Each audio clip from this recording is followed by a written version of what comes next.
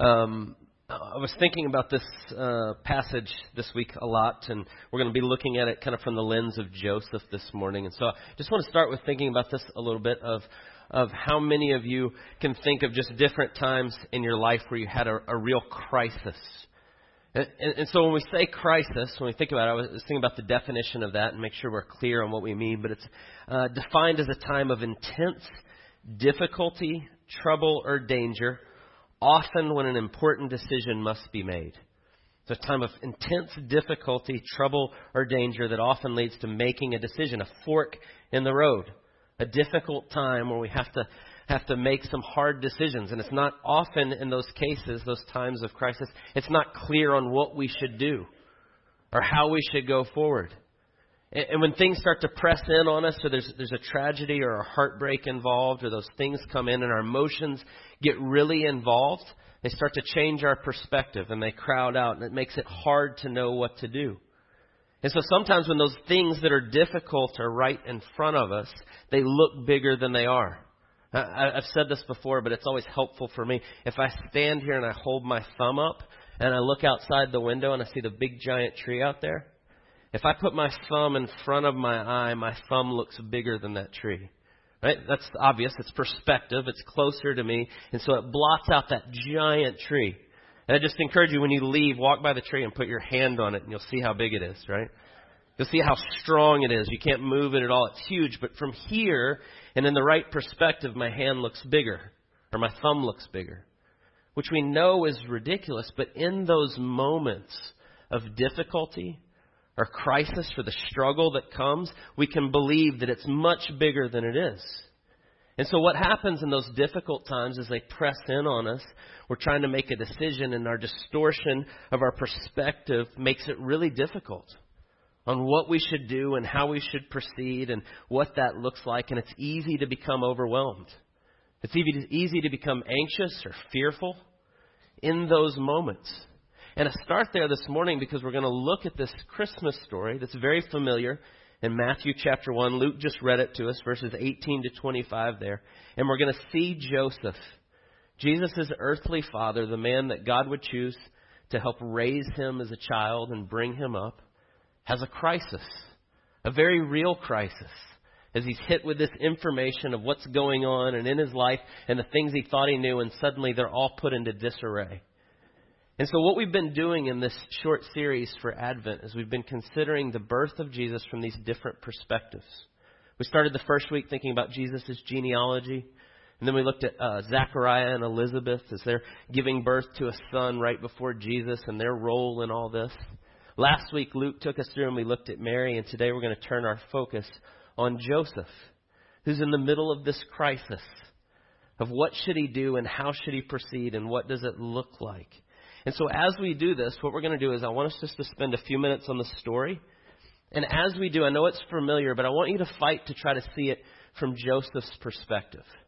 What he's dealing with and the information he has and what that must have been like and all that's pressing in on him.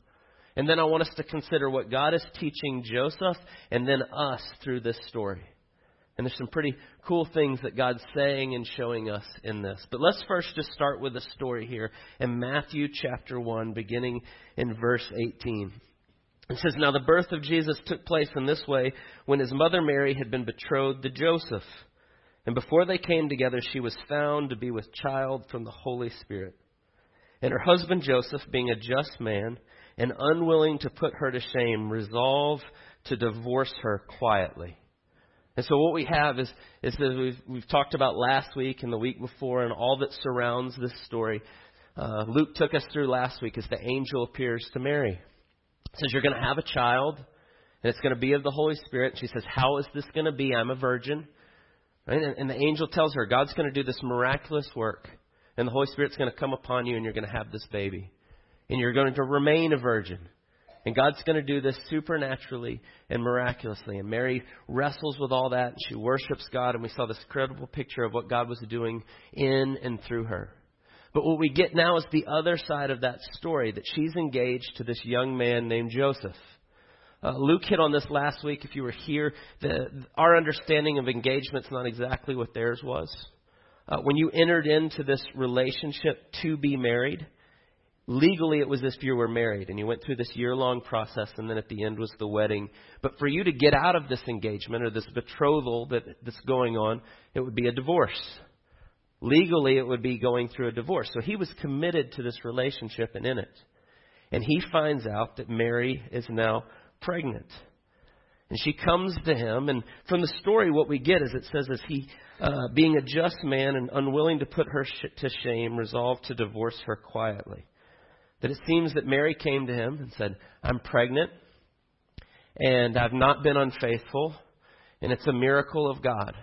And he says, okay, we're going to get a divorce, right? That's what he's doing here as he hears the story, and he starts to run that through his mind. And I want you to really think about the serious strain this would be for both of them in this situation, right? We walked through Mary last week, and the angel comes to Mary, and he tells her she's going to be pregnant, and God's going to do this, and then guess what happens? As a virgin, she becomes pregnant. And so there's this immediate understanding for her that God is really at work, and he's doing this thing, and he's spoken to her. And it's going to be difficult for her, and there's going to be a whole lot of things that go with that, and a lot of strain and a lot of issues, but at least she has this confirmation. She knows the truth. But when she shares it with Joseph, I want you to think about what that would be like to hear that. To have her come to you and say, yes, I know we're not married yet, and I know we've never slept together, and I know we're virgins in this situation, but I'm pregnant, and I didn't cheat on you. How would you take that? How would that go? Put yourself in Joseph's shoes for just a second. We can read the story, and we can know how it plays out and know the whole thing, and easily come to it and be like, come on, Joseph, it's Jesus. Right? We know the story, but in that moment and what Joseph hears, how would you hear that? And I think what Joseph is doing here is it says he's a just man. And he doesn't want to bring shame on her, so he's going to divorce her quietly. I think that's pretty much what most of us would do in that situation. Seems pretty reasonable as you think through that whole story. Now, we don't know the whole timeline exactly of how all this happened. We know that when Mary became, the angel came to her and told her, and then she becomes pregnant, she goes to visit Elizabeth and Zechariah. We saw that a couple weeks ago, and then last week Luke talked about that. And so we don't know if she knew she was pregnant and went and told Joseph and then went away for a while and he was stewing in this. Or she went away and came back and now she's starting to show and, oh, by the way, I'm pregnant. But I didn't cheat on you. But you can start to feel the relational weight, the strain that would be on their relationship. And it's easy to read the story. I think if you put yourself in Joseph's shoes, and who could blame him for what he says here and what he's thinking? I was talking to my boys about it last week. Jed and I were talking about it.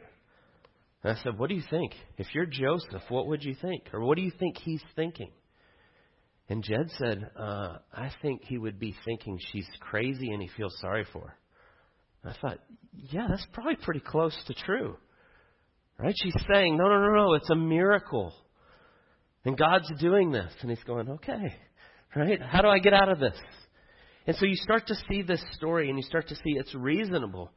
And Joseph, by definition, is in the middle of a crisis, an intense and difficult situation that often comes with an important decision to be made. Am I going to stay with her? Am I going to believe what she's telling me? Or am I going to get out of this? And he's quietly made up in his mind, I'm going to do it in the kindest and gentlest way, but I'm getting out.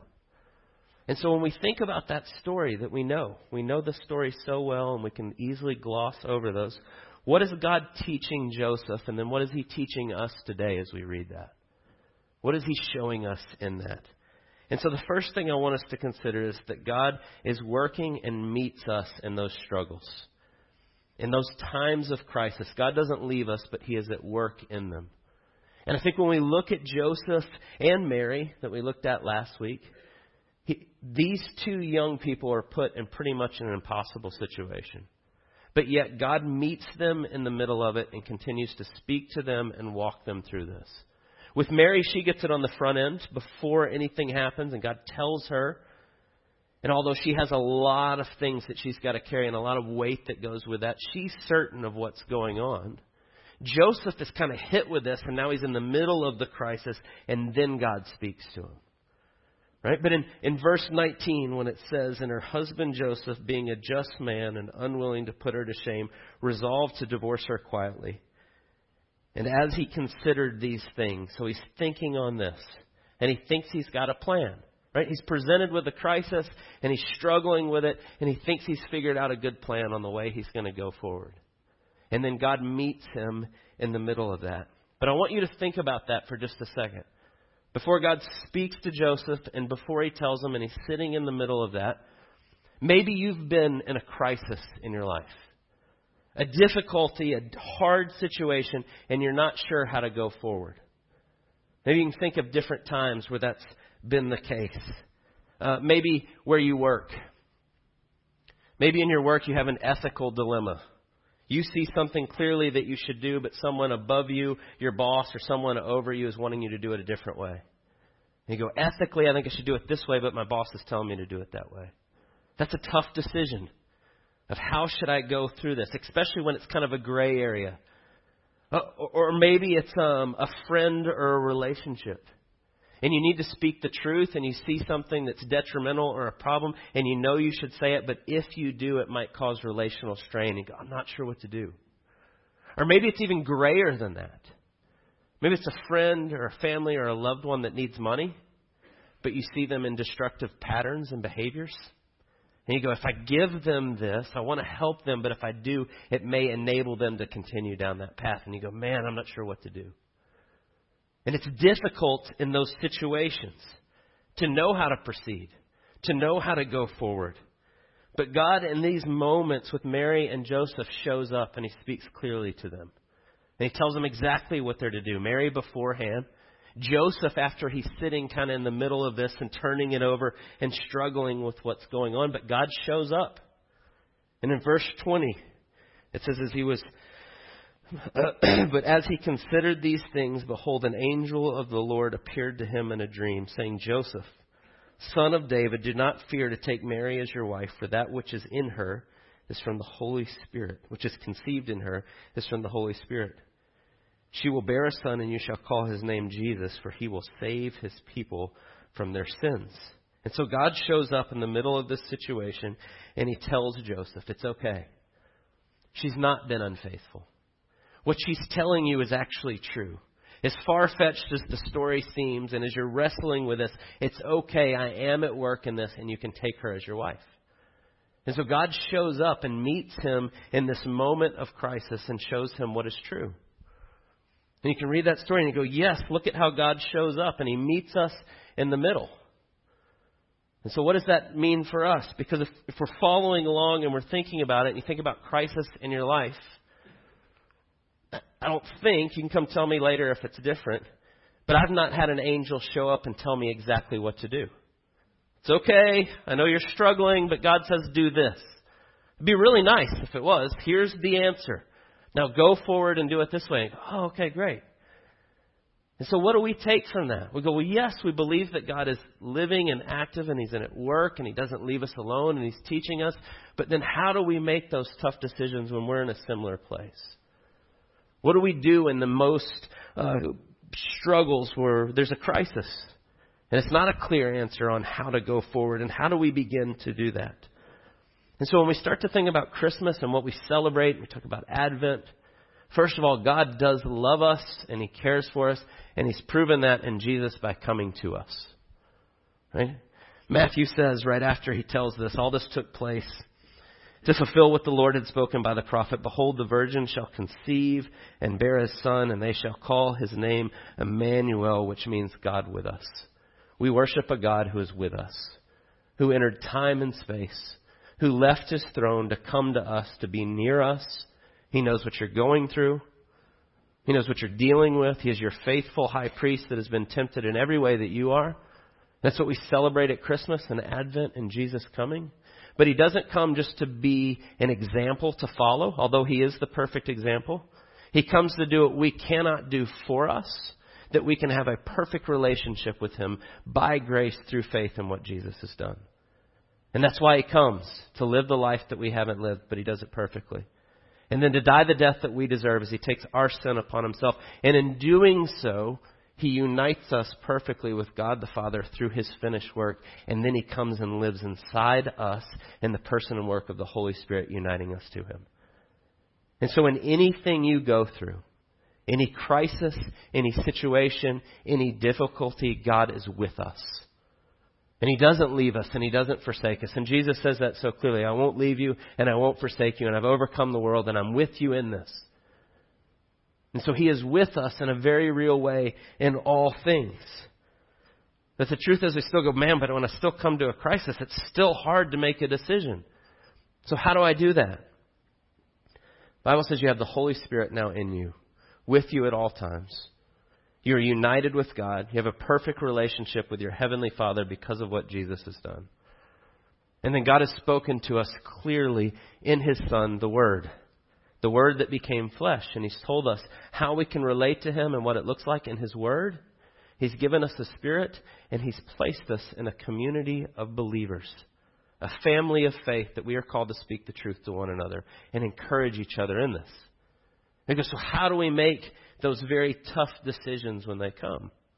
We seek the God. We seek that relationship with God through the power of the Holy Spirit, through His Word, in community together. And that's what God tells us to do.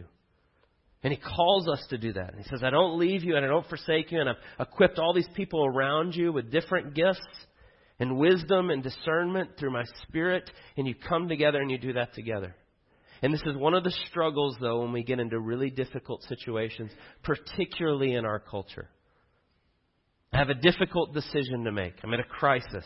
And what do I do? And I'm not sure. And oftentimes we go, well, I'll seek God and I'll try to figure that out on my own. And you should seek God.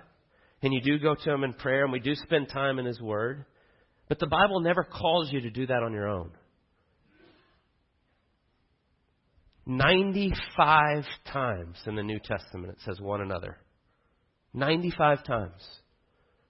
God calls us and saves us into a community of believers. Of those 95 times, half of them have to do with following the commands of Jesus, of walking out your faith faithfully and obedient. And it's always in this context of one another. Encourage one another, correct one another, love one another, serve one another, walk together. And He calls us to do this together.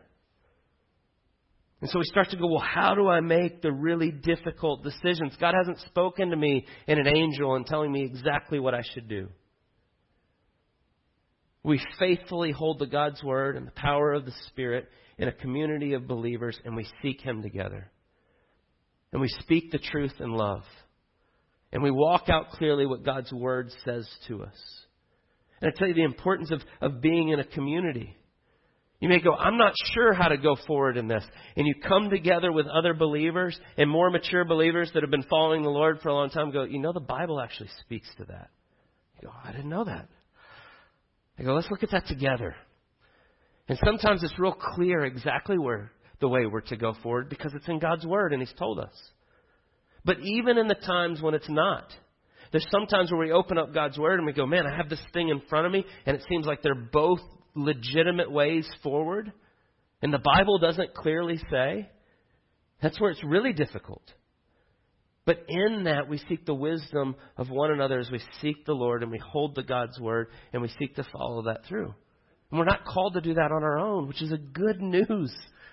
You don't have to do that by yourself, and God calls us to do that together. And so when we start to think about those difficult times like Joseph is going through, and we see God clearly show up to Joseph. God is still living and active, and He shows up in our crisis, in our situations. And He's called us to do it in the power of the Spirit under His Word and community together, seeking Him in those things.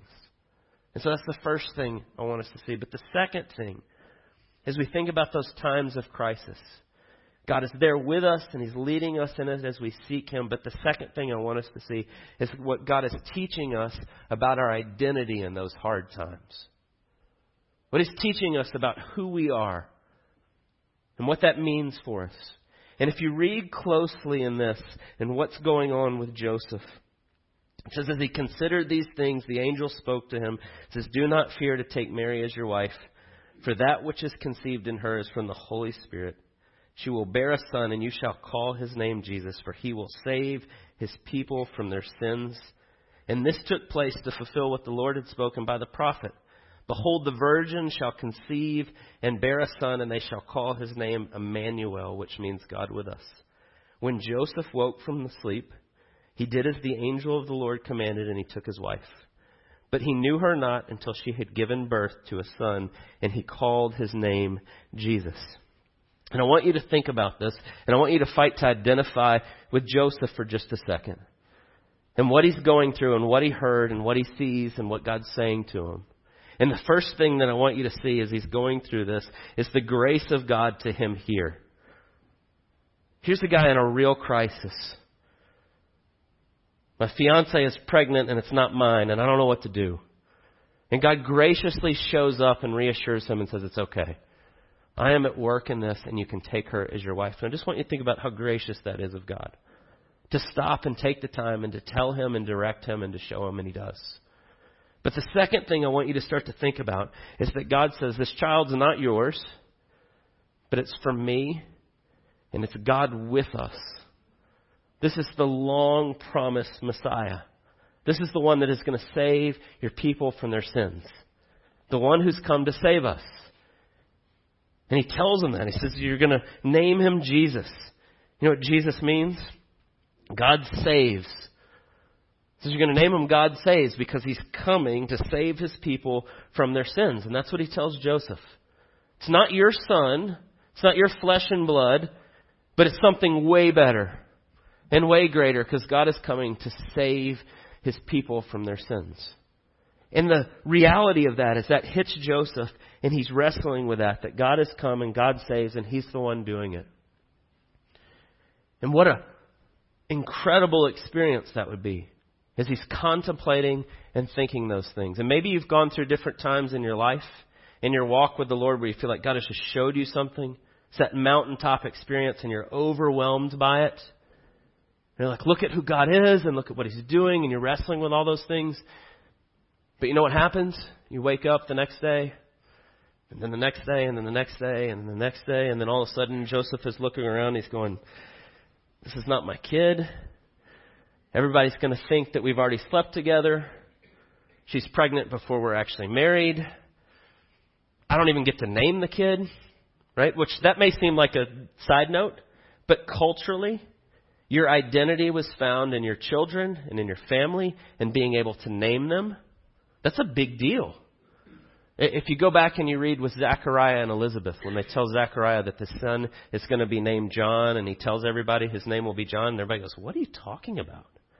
It's not a family name. Why are you naming him John? That was a big deal. And so all the things that a young man like Joseph would be, and let me remind you, we said this last week and the week before, but Mary was most likely 13, 14, 15. Joseph close to the same age, 14, 15, 16. You're a 16-year-old guy excited about being married, possibility of having kids, having a son, getting to name him. And all of a sudden, all of those things start to be kind of stripped away. Culturally, that's a big deal. You don't get to name him. It's not your son. It's God's. And you start to see him kind of pulling these things away. And if you notice, or if you look closely in verse 25, it says, but he knew her not until she had given birth to a son, and he called his name Jesus. Knew her not. Right? That means being intimate with her, consummating their marriage. And so here he is, and all these things that a young man would be excited about, and being married and being part of that, and being intimate with his wife, and all those things are put on hold. And all those things are starting to be pulled away. But notice here, just as a side note, it does say, but he knew her not until she had given birth to a son. Mary was not a perpetual virgin. The Bible clearly teaches that Joseph and Mary consummated their relationship and that Jesus had brothers and sisters that came from Joseph as their father and Mary their mother. It's a side note, but the Catholic Church would teach that she was a virgin and she was sinless, and the Bible does not say that. It says the opposite. She was in need of a Savior just as Joseph was. But you see God working in all of this, and he's starting to take away these things that a man would normally find his identity in. But the trade-off here is that you're going to have a son, and you will call his name Jesus, and he will save his people from their sins. And I want you just to think about what God's doing in Joseph's life in the middle of this crisis. You're going to have this son, and he's going to be the one that comes to do what you can't do for yourself. He's going to save his people from their sins. He's going to restore us to the relationship with God that we have long desired. The deepest desire of the heart of every person on the planet. This child is going to do that. But that means you don't get to name him. And it's not your child. And you're going to have to wait to be intimate with your wife. And he starts to take these things. And I want you to think about that what we normally find our identity in. Our family, our relationships, the way people look at us. Right? I think even Joseph, when it says he resolved to divorce her quietly, part of that may have been, I don't want people to be thinking that I slept with her before we were married. Culturally very taboo against what God says about marriage. And now, as he takes her as his wife, that's what everyone's going to assume. So now his reputation is gone. Doesn't get to name the kid. Doesn't get to choose the name. It's not actually his son. All those things we would normally get our identity from. And God's teaching him all those. And he's pulling those away. But I want you to think about how gracious it is of God to Joseph in that. All the things that we can normally get our identity from are pulled away from him. And all that's left is this child. God with us, the one who's come. See, the truth is, if we really stop and think about it, my children that I've been blessed to have, 3 boys that have come from me and my wife, that are biologically mine, are not really mine in the sense of they're God's. We've had this conversation recently, and Quinn was very disturbed by this. I'm not actually your father, God is. And it's like, wait a second. I go, well, I am, but without God, I don't exist and you don't exist. And he's ultimately our father. And Joseph would have had that ever clear and present reminder right in front of him. That this is God's, and this is God's work and what he's done. And when he'd seek to get his identity as, look at my son and what he's doing, he would be reminded. And we all need that reminder. See, what happens is we love our children so much that it's natural for us to seek to get our identity from them. But they can't do that. And the same is true with all the other things that we put in God's rightful place. And I don't mean to be crass when you think about this story and what's happening, but I think of the teenage groom, Joseph, excited to be intimate with his wife, and it's like, you're going to wait. It's like, what? Right? The things you normally are excited about and you get your identity from, and God goes, no, you're going to wait. And he knew her not until after she gave birth. And the things that we normally make our life all about. And he says here that he's the one that's come to save us from their sins. Our sins are putting things in God's rightful place and seeking to get our identity from them. Right? Mixing up the order in which they go. Love God and then love people. If we begin to love people over loving God, then we're getting our identity from the wrong place and it gets all messed up. And God was showing Joseph that all the way through. So God gives us many good gifts. Sex is a good gift from God that is meant to be enjoyed between one man and one woman in marriage for life. But when we seek to make it something else, or even doing it in the way that God has shown us, and we make it our identity, it will betray us because it cannot stand up to that. The same is true with our family, with our children, with our spouse, with our job, with our hobbies. If we seek to get our identity from those things, they will not be able to do it. And God graciously was showing Joseph this. And I would say to you, in the middle of crisis in our life, oftentimes those crises are around placing things in a place they should have never been in. And then when they're removed from that place, everything comes crumbling down. And what it does is it reveals our heart, and it shows us where we're truly getting our identity from. And God meets us in the middle of that, and he says, your identity is found in me and nothing else. And that's exactly what he's doing in this story. It's what we celebrate at Christmas. That all our deepest needs and longings are found in Jesus and no one else. And so as we end today and you think about the crisis in your life, God doesn't leave us or forsake us. And He shows us how to move forward, and it's by the power of His Spirit in community, holding fast to His Word, seeking Him in those ways. But then in the moment of those crises, how God teaches us and reminds us that our identity is found in nothing else but Him alone. And so as we think about Christmas this week, I know you're going to leave here today. You'll probably be really busy this afternoon and tomorrow and Tuesday as we celebrate Christmas. And you go and you get to have an opportunity to be with your friends and your family. And so thank God for the good gift of friends and family and enjoy that time. And you get to give gifts and receive gifts and spend time together. And so thank God that you get to receive gifts and give gifts. That is a good and joyful thing that God has given us, and so enjoy that. But as you go and do all those things, please be reminded that your identity is found in nothing other than Jesus. He is the reason that we celebrate. All these other things are great, but they should take their rightful place at the feet of our King. So let's pray. God, we thank you for the glorious good news of the gospel.